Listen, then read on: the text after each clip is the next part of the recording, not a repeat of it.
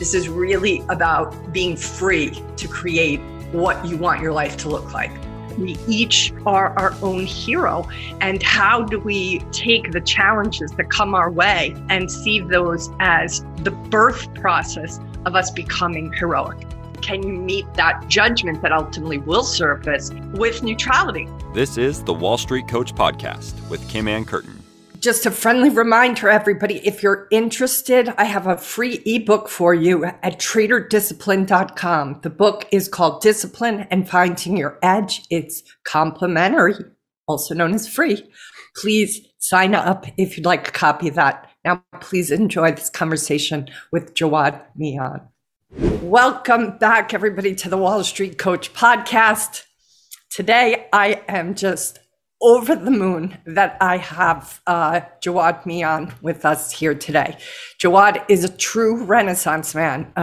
He is also the founder of Stray Reflections, a global macro research firm and trading advisory with a focus on major investment themes.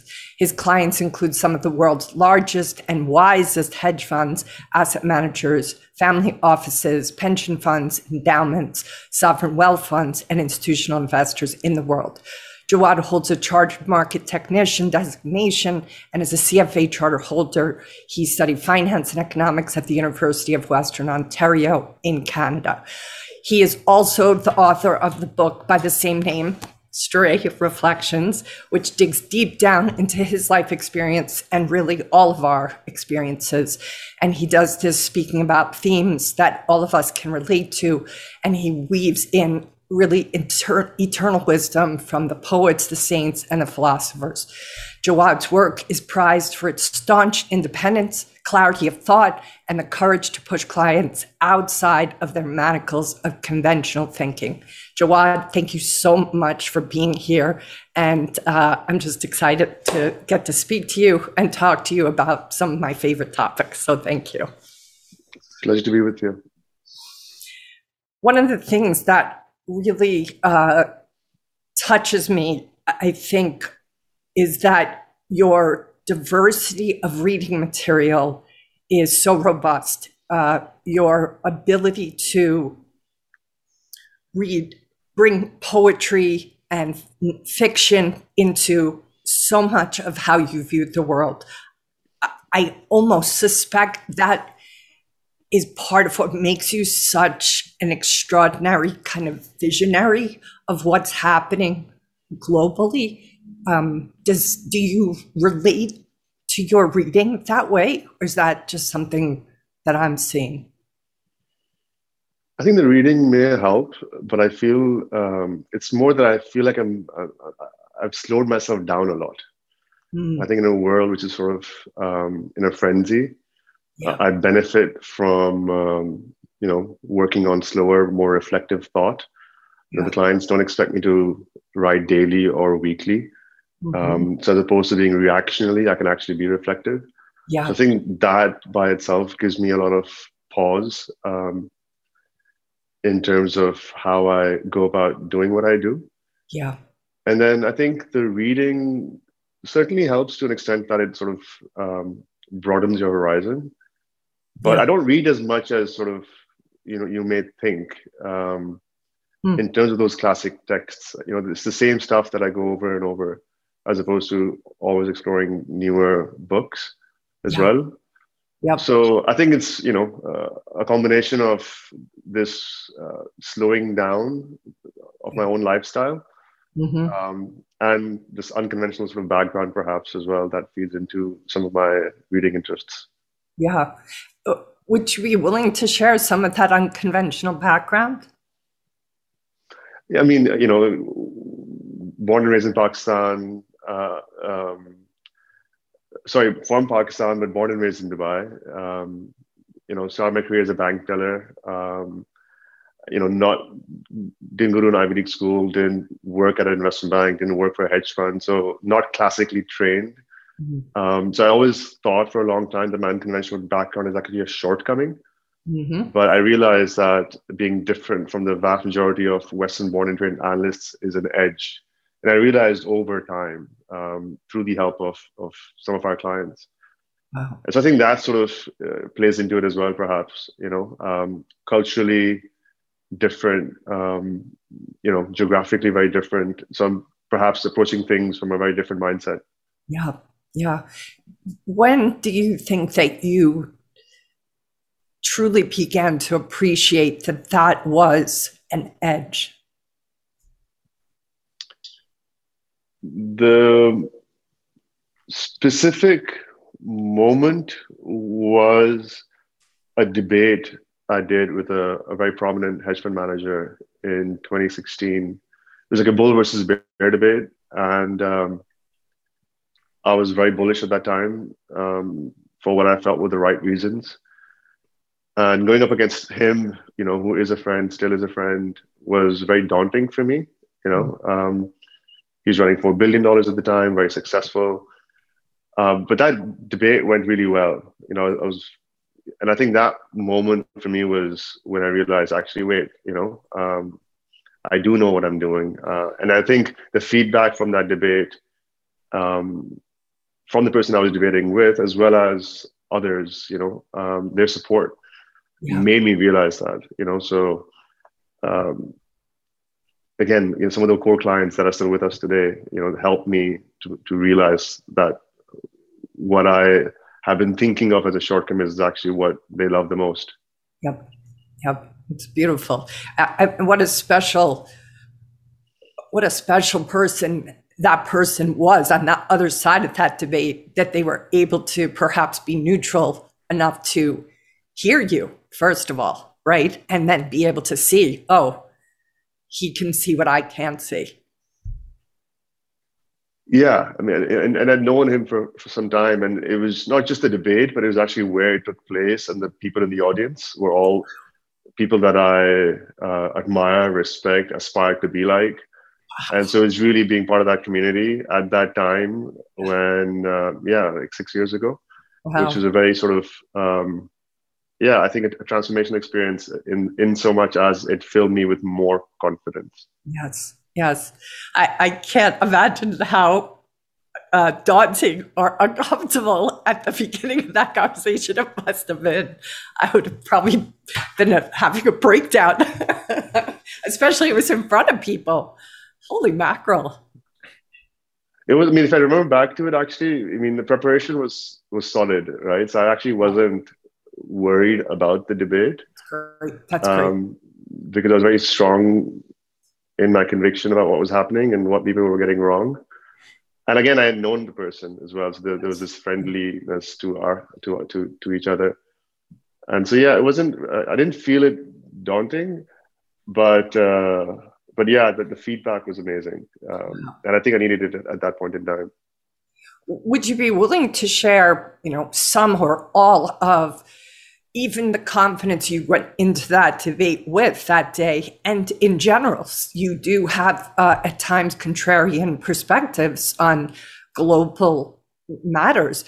What is it that facilitates that confidence in your perspective?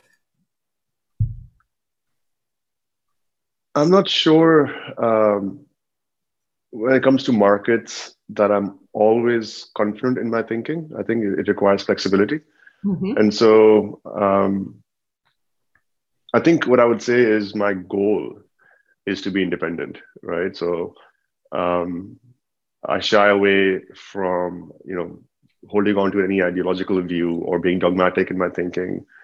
I think it's important to be agnostic and empirical.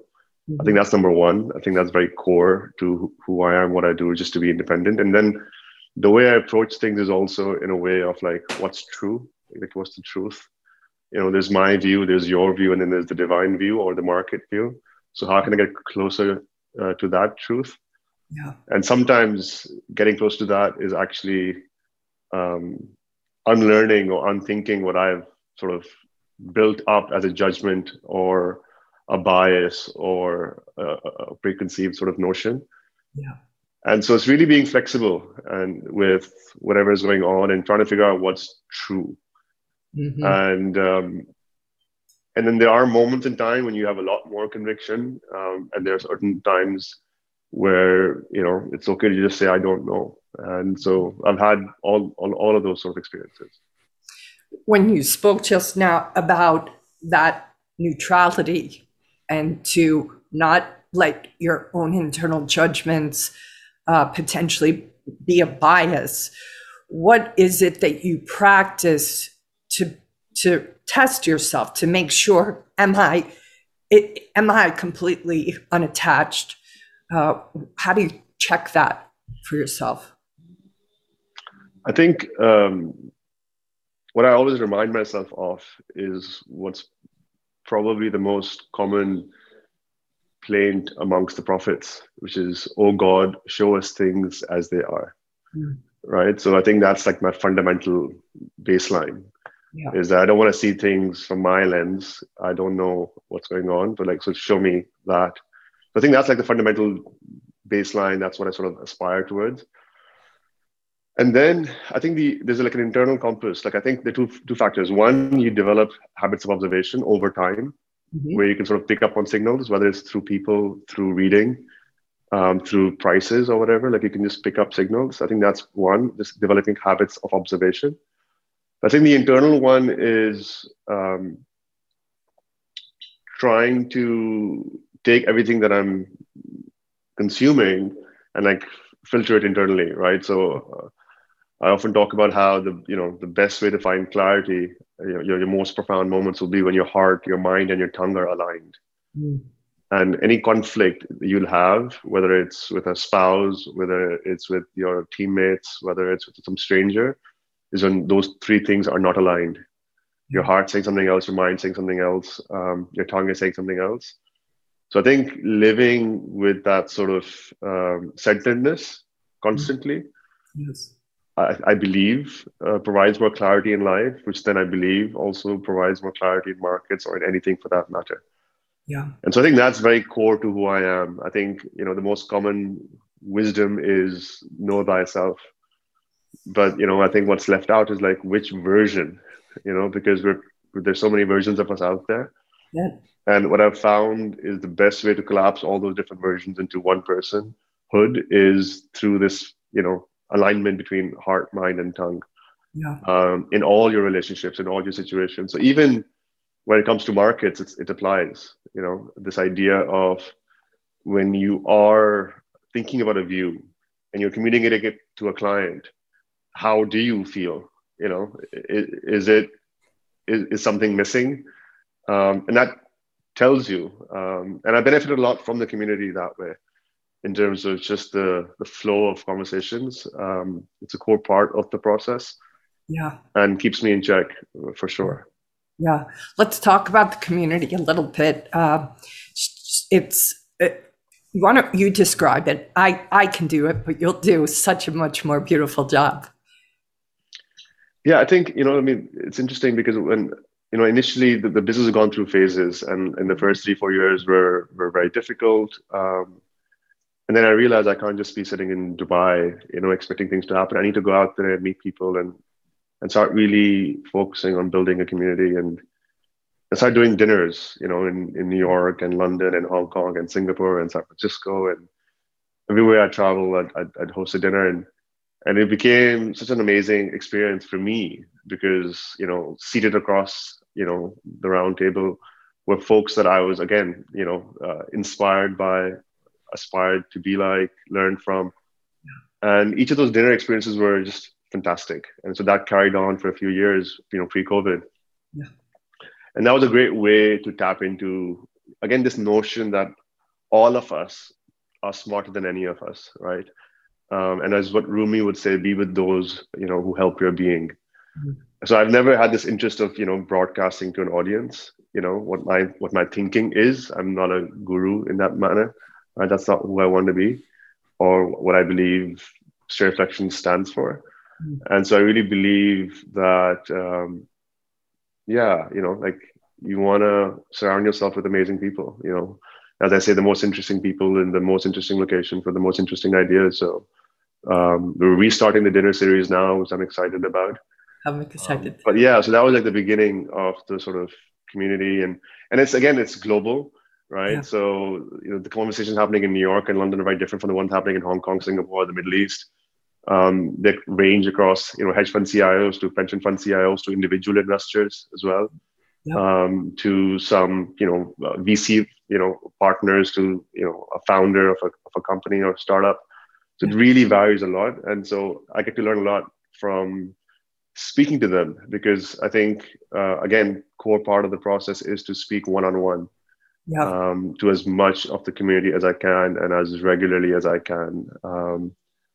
And that's been, again, a key part of the process of learning and writing. Yeah. Yeah. It's beautiful to watch even topics that I'm not familiar with. I can see how someone is welcomed to share their opinion. And even when there's disagreements in perspective between people or between you and people, there's this respect of like, this is what I'm seeing. What do you think about that? Well, what do you think about this? Because I really think this. Like, it's just true discourse. And it's remarkable, because I can tell in almost everybody's comments, they're hoping to be challenged, because they're like, maybe I don't see this fully. And that's what facilitates growth in my experience. So it's just refreshing to see that kind of back and forth. It's really beautiful. I think it just comes down to, again, like, we all want to know what's true. Yeah. And certain times other people will have more insight than I do. And we're all doing different things, all have different backgrounds, all have different perspectives. So there's a lot to learn from each other. Yeah. You're on your Twitter handle background, which will give everybody in the liner notes. It says successful investing is only possible with knowledge of oneself.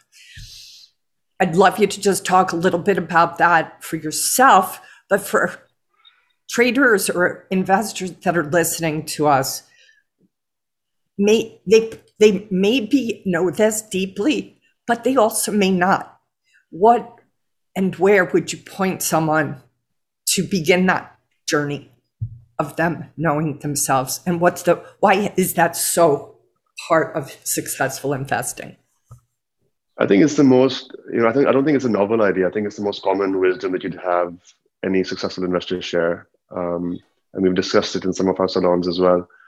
This notion that, I phrase it also differently, in that the biggest risk we need to manage is ourselves. Mm-hmm. It's not some position. It's not, some macro event. At the end of the day, we're the ones doing buying or selling and deciding how we want to build our portfolios. So I think the biggest risk we need to manage is ourselves. And that means, okay, so what does that mean? I think the starting place for really understanding that is my favorite book about markets, which is called The Money Game by George Goodman, who wrote under the pseudonym Adam Smith. And I think he phrases it really well in, how important it is to really figure out, what it is that motivates you, what is it that you really want?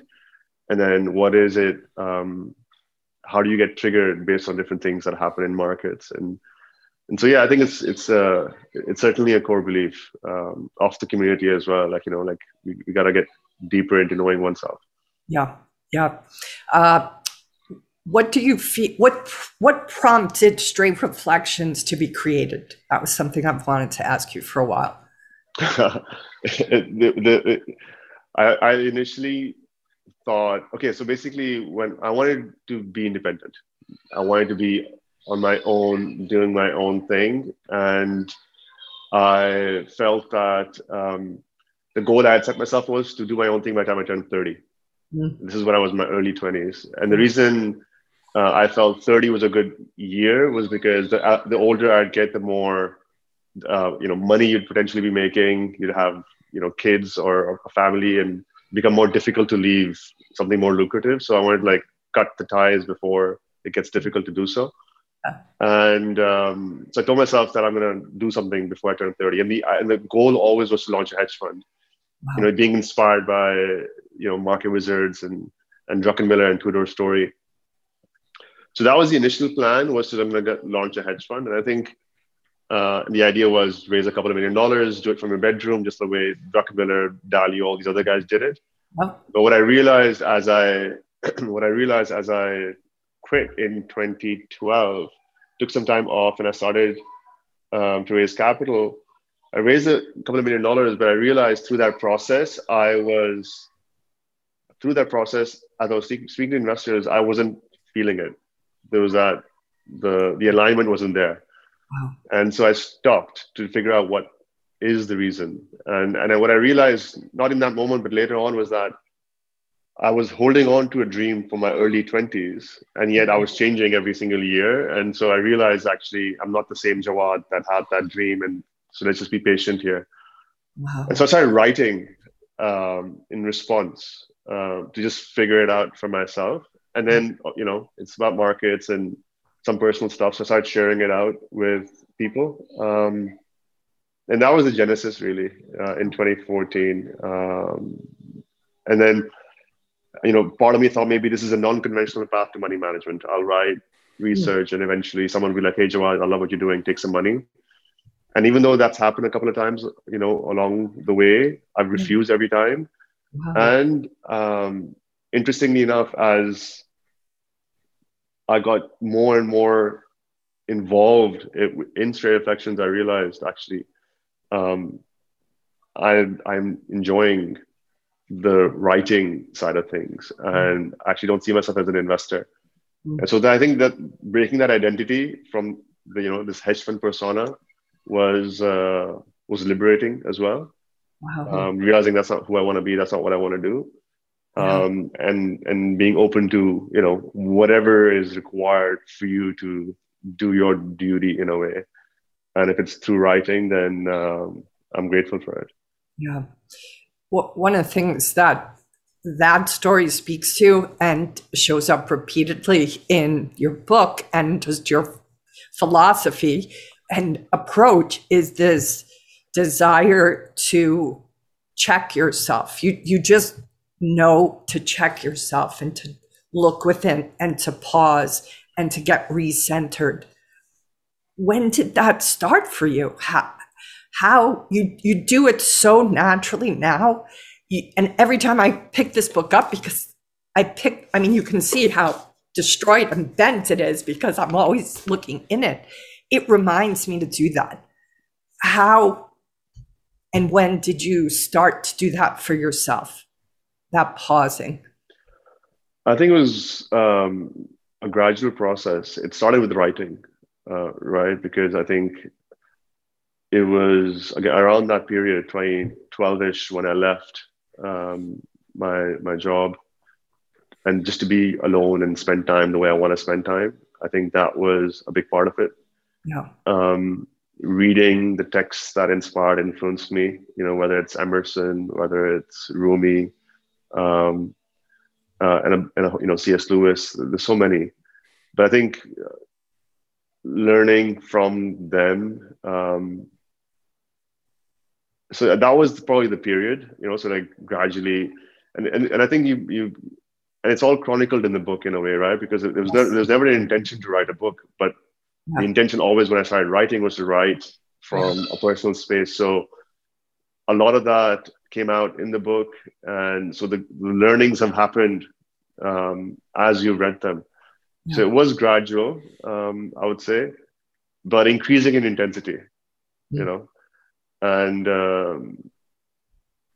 I feel that's just core now as well, to who I am. I think going deeper and deeper in faith. That I think was the key, and I think that was the beginning, the writing in around 2012 to 2014 period. Would you be comfortable talking a little bit about your faith? Yeah, I just I believe all spiritual traditions are essentially saying the same, and if I was to break it down, it's just to become the best version of yourself, right? And the way to do that, Rabbi Heschel, I think, said, faith is an endless pilgrimage of the heart. Rumi talked about the heart. on many occasions. Even Confucius talks about the heart on many occasions. So I think in a world now, which is like so much like mind driven and science driven, it's interesting how ancient wisdom is all about the heart. Yeah. And yet we don't talk about it. So I believe the heart has its own intelligence. So like paying more attention to what it says, what it feels. And I would say, it's all about purifying the heart, right? From anger, from envy, from whatever it is, bitterness that you carry from the past or whatever. Like, so it was for me like this pivot from leading a very goal-oriented life, which is very, projection, future-based, to when you start, going deeper into spirituality and getting stronger in faith, realizing how important it is to be present. Like Prophet Muhammad would say, when you wake up in the morning, don't expect to see the evening. When you go to bed at night, don't expect to see the morning. So when you're living with that sort of presence and intention on a daily basis, I feel like it changes you completely. Yeah. And yeah,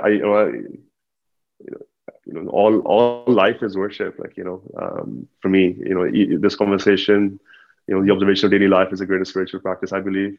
Yeah. My work is worship for me, And I think the real pivot for me came when I realized, what Prophet Jesus said, seek first the kingdom of God, and then everything shall be granted to you. Yeah. So I see my life in these two halves, where the first half was me seeking everything, and wanting to be a billionaire, wanting to be on the cover of magazines, wanting to have a foundation, and like doing all these, saving the world, and then realizing, actually, let me just play with these words and just understand what it means. Seek first the kingdom of God, and then everything shall be granted to you. So I just reverse engineered it, and I realized actually my job is to seek that kingdom of God. My job is worship, and if I do that well, everything else will take care of itself. Whether it's reflections, whether it's my relationship with my family, anything, So like I feel so that way also, like share reflections, becomes this vehicle which I can devote my life to. It becomes a devotional act. Writing becomes a duty. It's not a job or a career or a company. It's a duty. So it just completely changes your perspective on everything that's happening around you. And faith becomes the center, right? So I think for me, that's such a core part now. Like faith is my center. And I think it's completely liberating. It's real freedom. Yeah. Because you're not afraid to die. You're not afraid of, being poor. You're not afraid of losing someone. Yep. Again, the Prophet said, all is well with the faithful, whatever the circumstance. Yep. Right. So if you're not feeling well, you're lacking in faith. So like, let's go back. Let's build that conviction again. Yep. Yeah. So those are some thoughts. I'm crying because it's the truth, it's the truth with the capital T, is that focus on that which is your mission, your call. And that's what you're doing. You heard the call and you listened, which I do think, especially in the world of finance, is pretty freaking rare. So thank you. Just thank you for living that and hearing that call, because it's changing everybody's lives. Just your beingness, never mind your writing, never mind your wisdom, but your beingness, and every person you interact with and that will hear you in this conversation, that beingness, it's healing. Like, why did I start to cry? Because it's like I'm being healed just hearing you say those words. So thank you for that. I mean, Kim, you've always been very kind and gracious with your words. But yeah, I just think that we're all bouncing off each other, playing parts in each other's lives. And and I think it's beautiful. Yeah, I do too. Because of that particular piece that we just spoke to, I did ask the community for some questions that they might have for you, and it feels appropriate for me to speak to John's question right now. So John asked, in the moments of the greatest stress that you experience, is there a memory, a mantra, or something else that will help center you? Yeah, I think it's just God is present. In Urdu, it's Khuda Maujood hai, which basically, is to remind you that you're not alone. And I think that is so liberating, just to know you're not alone and to actually believe that, feel that in your bones, in your soul. Yeah. Because again, there are two ways of doing things. One is in which you feel like you're the master of the universe, you're in control, and you're doing everything, and everything that takes you towards a particular goal makes you happy. Whatever makes you fall down makes you sad, because you're headed towards a goal. And then there's this other way to live where you realize actually you don't know what's best. I don't know what's best for me. I didn't think I'd be doing what I'm doing today. All of my 5-year plans have not sort of planned out the way I thought they would be, and yet it's beautiful. And so I think acknowledging that I don't know what's best, number two, surrendering, I think is the biggest sort of, it's interesting, right? It's the paradox, because there's freedom in surrendering. And so I think, again, in those moments, it would certainly be just to, again, remind yourself of who you are in relation to the being, and that you're not alone. And then again, all is well with the faithful, whatever the circumstance, whether it's sickness, whether it's, a financial difficulty, whether it's a loss of a loved one, anything, you're not alone. You're not alone. CT asked if you were able to speak to your 25-year-old self, how would you deliver a message to allow that part of you at that age to really hear you? What would you tell that 25-year-old self, and how would you say it in such a way that he might listen? I would probably repeat something that I was told, or gifted, I should say, 5 years prior. So when I was 20 years old, I was gifted this art piece with this Joseph Campbell quote on it. And I didn't know who Joseph Campbell was, but the quote was, "You must be willing to get rid of the life you've planned so as to have the life that is waiting for you." And it was given to me by my best friend, and I was a serial planner. And so she gave it to me for that purpose. Obviously, it meant nothing to me in terms of the meaning. I liked the sound of it, but the meaning, wasn't something that I thought much about. Yeah. So at 25, I could probably use those same words again, but I would also say that there's no way I could be told that and it would impact me. Like, there's just no way, because when I was 25, I was just so sure of what I wanted to do and where I was going, that I don't think, unless it was Stan Druckenmiller or Paul Tudor Jones dispensing that advice, I don't think I would have listened to anybody else. Not because I had figured it out. I was, it's just that, I was just very single-minded in my striving. Yeah. All right, let's see. And then Brian asked, how do you filter out noise and remain true to your thesis? And how do you distinguish noise from legitimate feedback?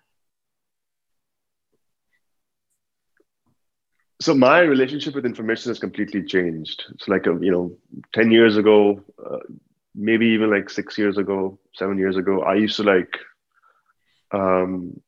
get bombarded with information. So I would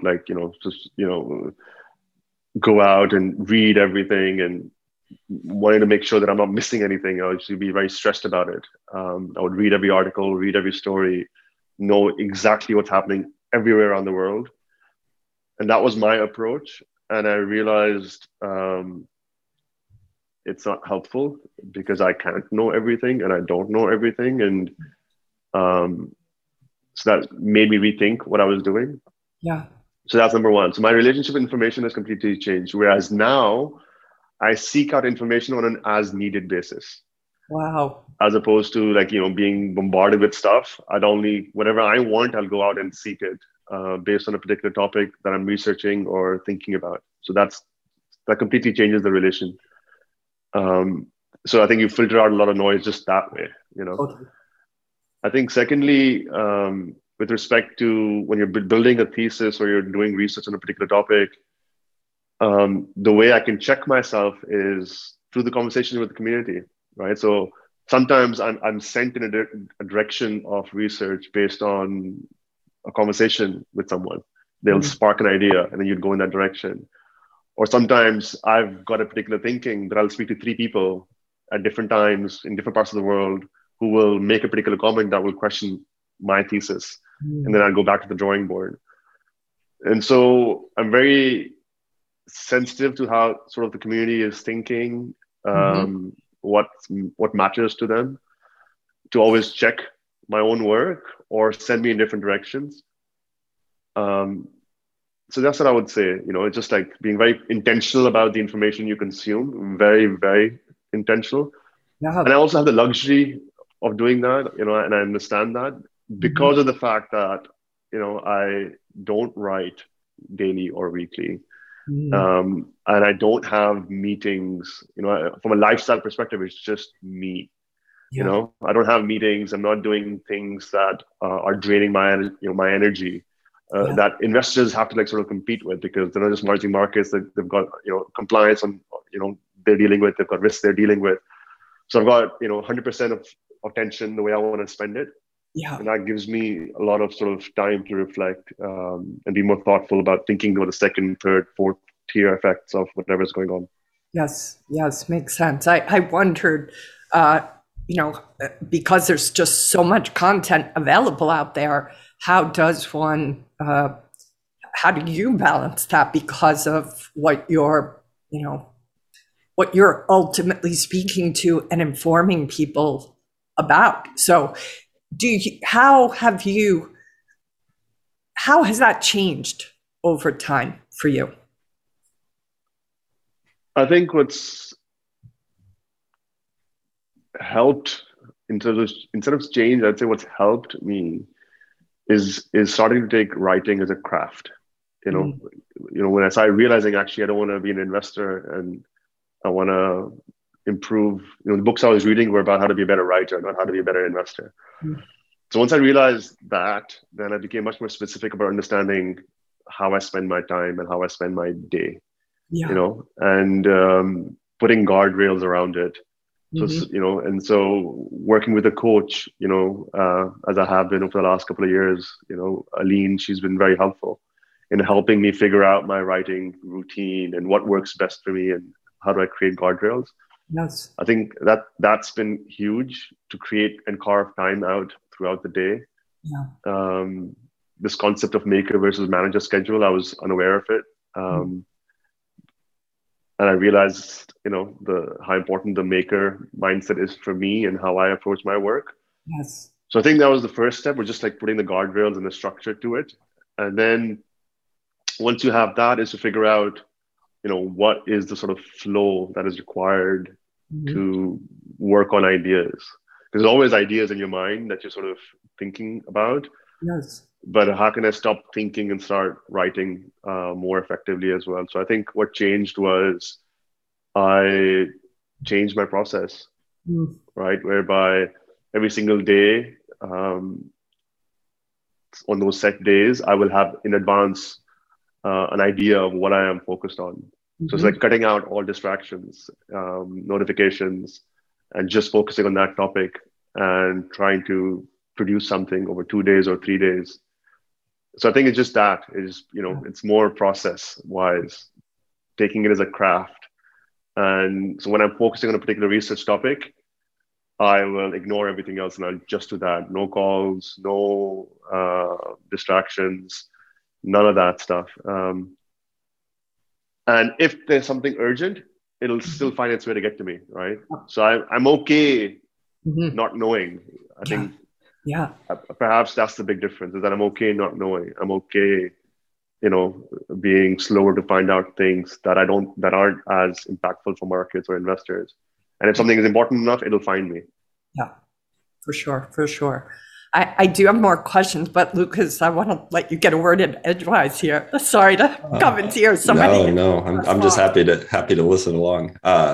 But I was wondering, Jawad, the idea of, a lot of the people we work with is around emotional intelligence, but also spiritual intelligence. And I wonder if you can maybe speak to the idea of differentiating between the two for maybe like the modern listener who may not be a very spiritual person in general. I don't approach it from I know the EQ, SQ framework, but I haven't studied it. I haven't approached it in that framework. So I don't know how to definitively differentiate it for you in a term that your audience may perhaps understand. But the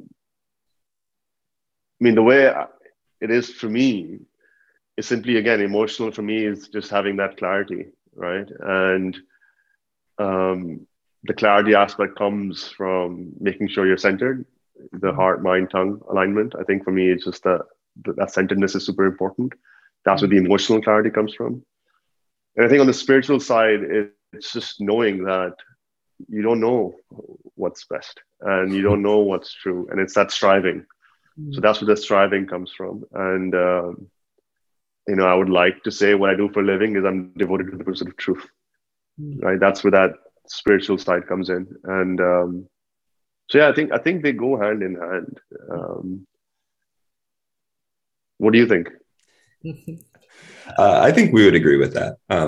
Myself, I would agree with that. I'm not sure. What about you, Kim? Yeah, I do. I think it's. I think they both complement each other. They complement each other. Just some questions about this current market, this current environment. What are we today? What is today's date? The 23rd of March, 2022. And I'm just really curious where you are at with so many things that are happening. Let's just start with the Ukraine. I read some of your comments about that you suspect this might be a long war and that over time the markets will get desensitized to it. Anything else about that you think short-term traders and investors need to be conscious of or present to navigate what's happening? I think the market right now needs uncertainty resolution and resolution around Fed and its hike plan, as well as the balance sheet adjustment, resolution around the war, resolution around inflation. And I think we'll get answers this year. I think the pandemic has completely distorted base effects. And so we don't know what the true macro picture is actually, because of the base effects have been so warped. But those wash out starting next month. And so what I expect is the macro picture that will emerge is one in which you'll see inflation falling to probably around 2.5% to 3% range in the core PCE by the end of the year, which would be a positive.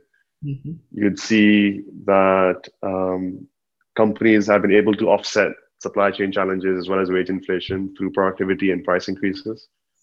That's going to be a positive surprise. I think you'll see markets that have already gotten desensitized to an extent to the market, to the invasion. The S&P 500, for example, is up since the invasion. European stocks more or less have recovered much of their gains as well. And I suspect, you will continue to get desensitized to the political situation. And so I'm generally more hopeful and optimistic about the outlook from here. I think the biggest mistake people made post GFC was that they undermined the resilience of the US recovery. People kept talking about a double-dip recession, the Fed can't hike rates, one and done. And we ended up having the longest recovery, the longest bull market. I think the mistake people are making this cycle, perhaps, is one in which they are undermining the resilience of the corporate sector. To, again, protect margins, grow profitability despite acute labor shortages, despite supply chain challenges. And so I think we're still early, enough in the cycle where we can continue higher. So I think bond yields continue higher, to 2.5 to 2.7% on the 10-year. I think stocks can continue higher. We've had a pretty steep valuation adjustment. So it's really about earnings go from here. So I'm generally more positive than the consensus at this point, because I do think the macro picture that's going to emerge. Because what matters is not the headlines today. What matters are the headlines 6 months from now.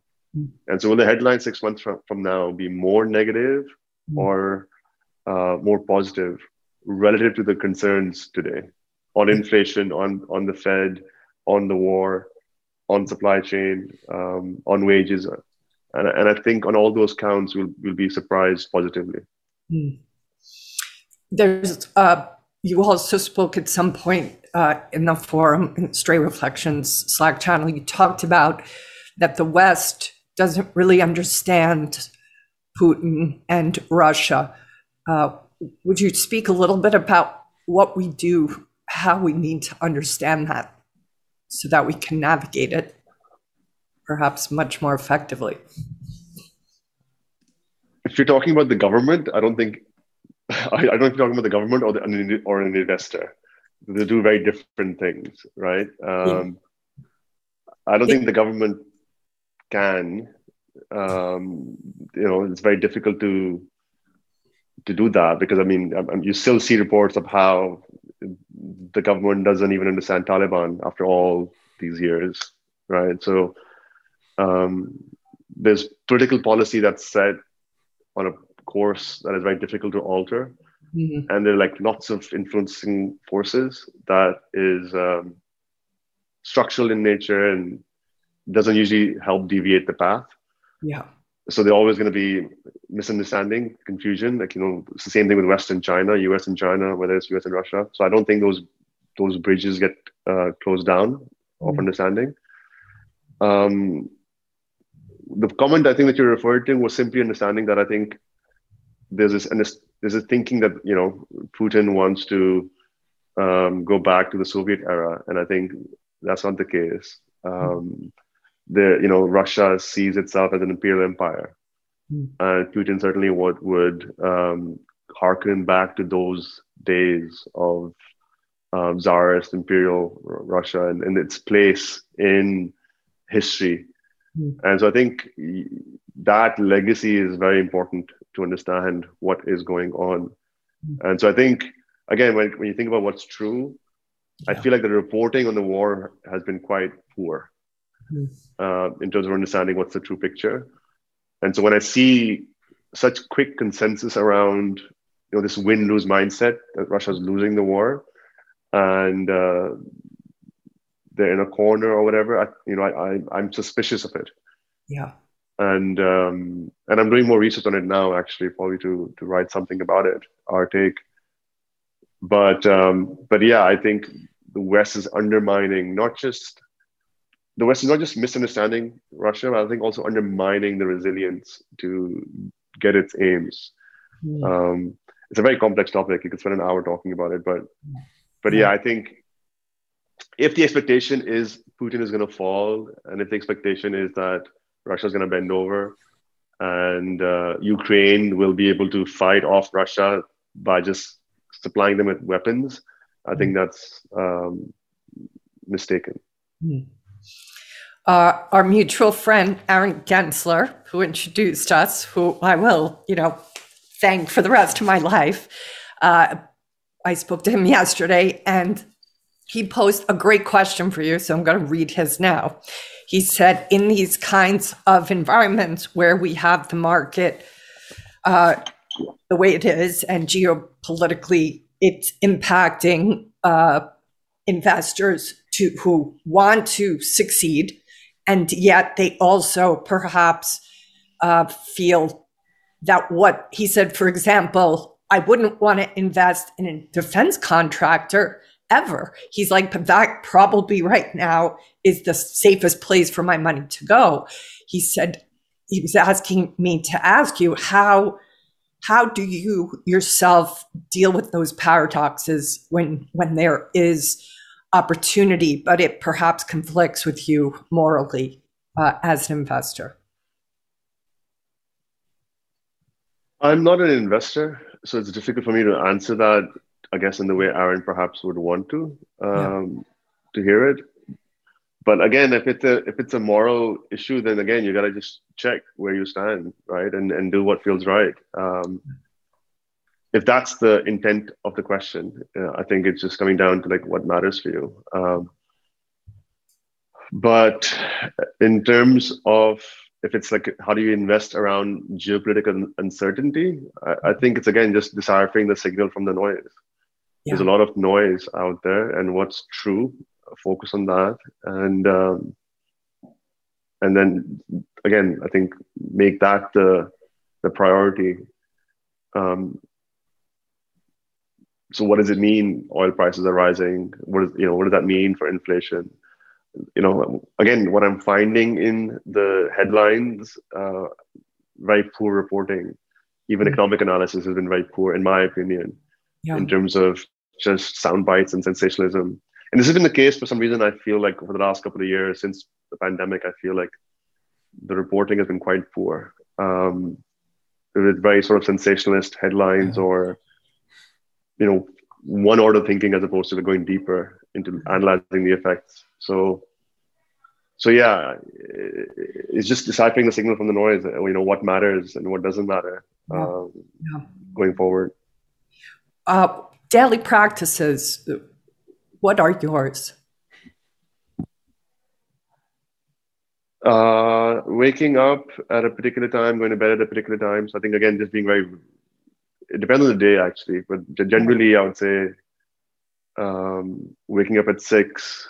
I realize I enjoy waking up in the dark, and I need a couple of hours of just silence by myself before the house comes alive, I guess, in a way. Yeah. So waking up at 6, usually, morning is spent in, worship, exercise for an hour, and start working around 9ish.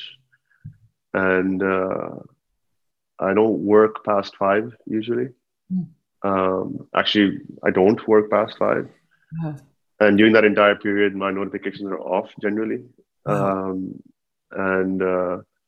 in the evening time is just with kids, and bedtime around 11ish to 12, between that. But yeah, again, I think it comes down to, if you come back to the essence of purifying the heart, which I think is a core object for me. The Prophet said, the best way to purify the heart is through remembrance of God. And so I think what continues throughout the day is to try to be as mindful of that, of God, in your breath, in your tongue, whenever it is possible throughout the day, is probably a constant as well. So it's not just something for like 10 minutes in the morning or 10 minutes at night. It's actually with you the whole time, whether you're walking, whether you're eating. Again, it's just being intentional about everything that you're doing. So I think that would be probably the most significant daily consistent sort of practice is that remembrance. In your book, there's a part where you speak about your dad and how he had this amazing ability to be confident and humble, and how there's a sentence that is so beautiful to me. He didn't demand success. He merely accepted it as an offering.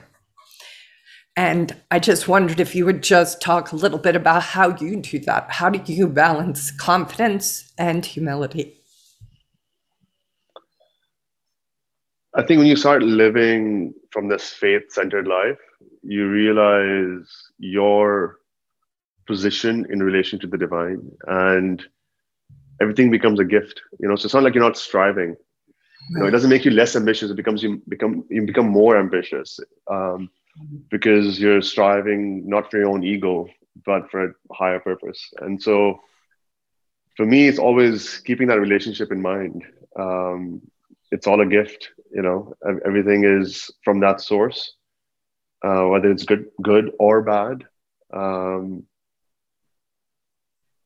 And it's again, and being very, very present in that thought, like really internalizing it, has been the key for me, for sure. Like I know my job is just to focus on the process. I can't control the outcome. And so I will just focus on the process of doing my daily duty and trust that everything else will be taken care of. And when something happens, to feel that gratitude, not just through my own efforts, but through a divine blessing. Like everything becomes, something from the divine. Yeah. And in that way, one thing I'd add, Kim, I'll just say that in that way, it's not just good things, it's also bad things, right? So for me, like the definition of success has got completely changed from like material terms in the past to one in which if it brings you closer to God, it's even a bad thing is a good thing, right? So, you can give someone money and send him farther away from himself, or you can give someone money and bring him closer. You can take someone's child and send them away, or you can take someone's child and bring them closer. Yeah. So like, what is reward? What is punishment, right? I think it comes down to like what meaning you extract from everything that happens. Yeah. And so for me, it's all a love story, in a way.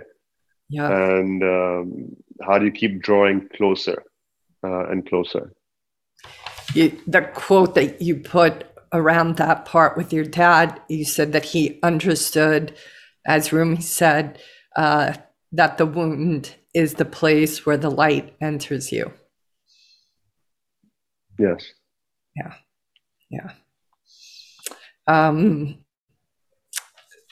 What question did I not ask you that I should have asked you?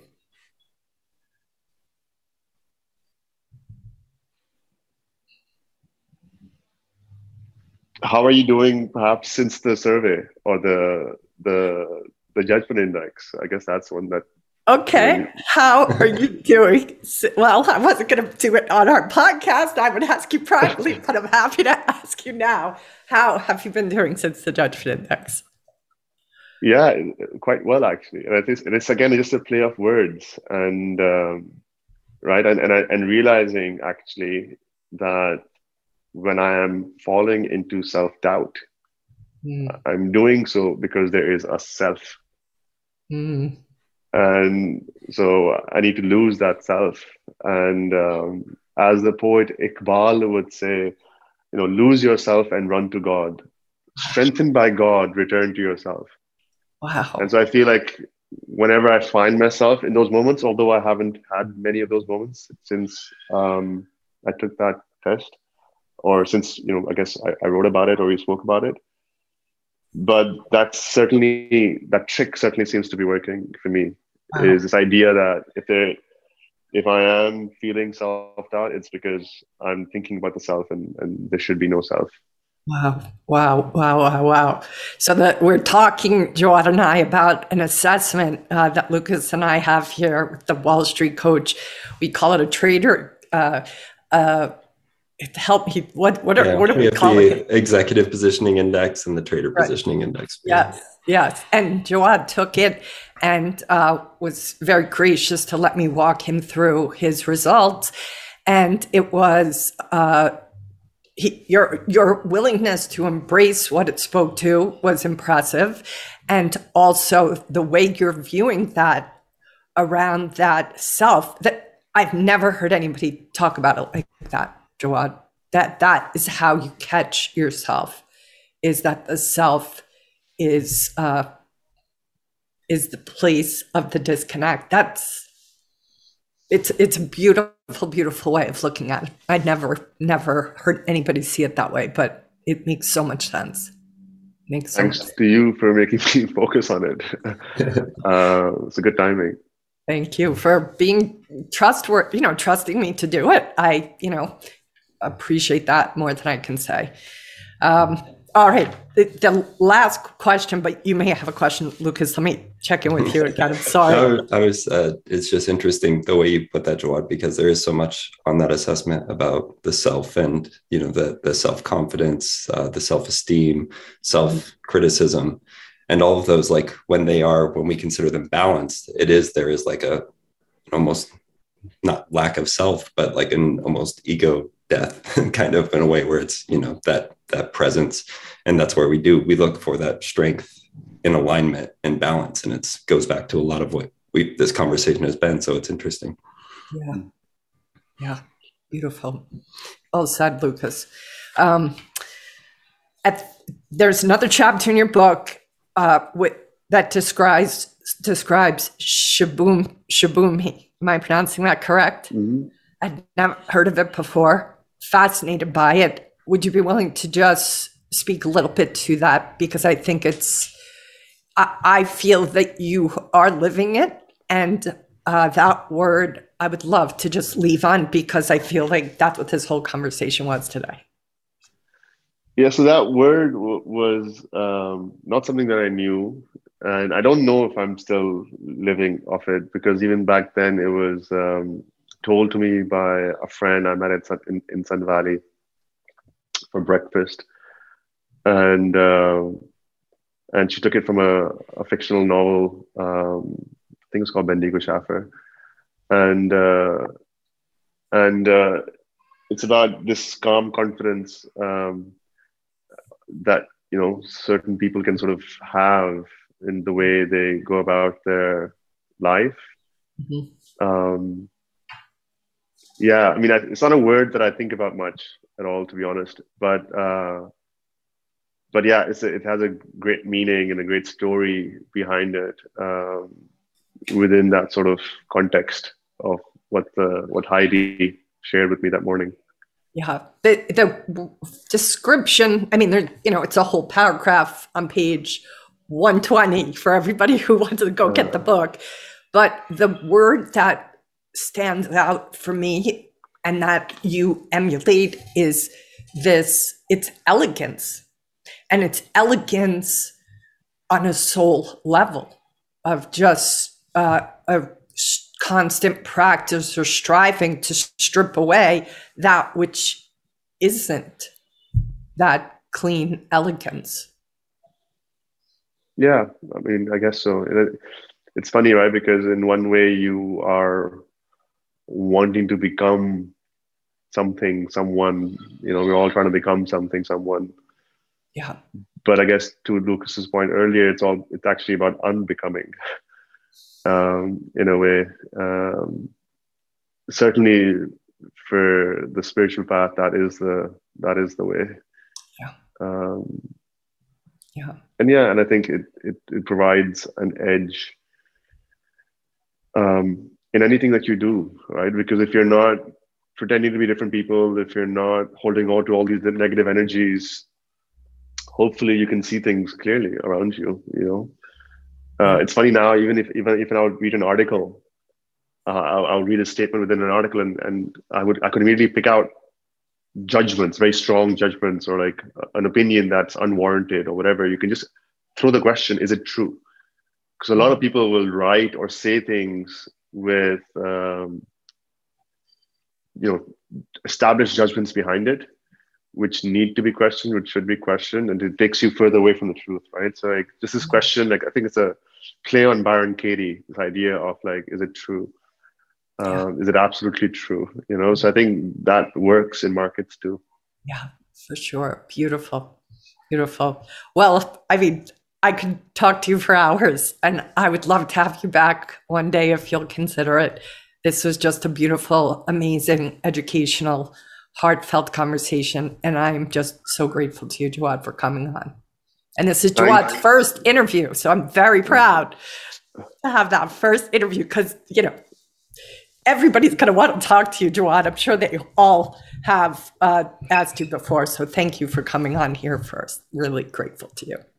No, thank you for everything that you do and for playing this crucial part in my life, Kim. I adore you, and it's been a pleasure to spend this time with you. This is the Wall Street Coach Podcast with Mian. You can download Kim's free ebook, Discipline and Finding Your Edge, at traderdiscipline.com. And learn more about working with Kim and her team at thewallstreetcoach.com. And if you're feeling generous, please leave a rating and review wherever you get your podcasts. Thank you for listening.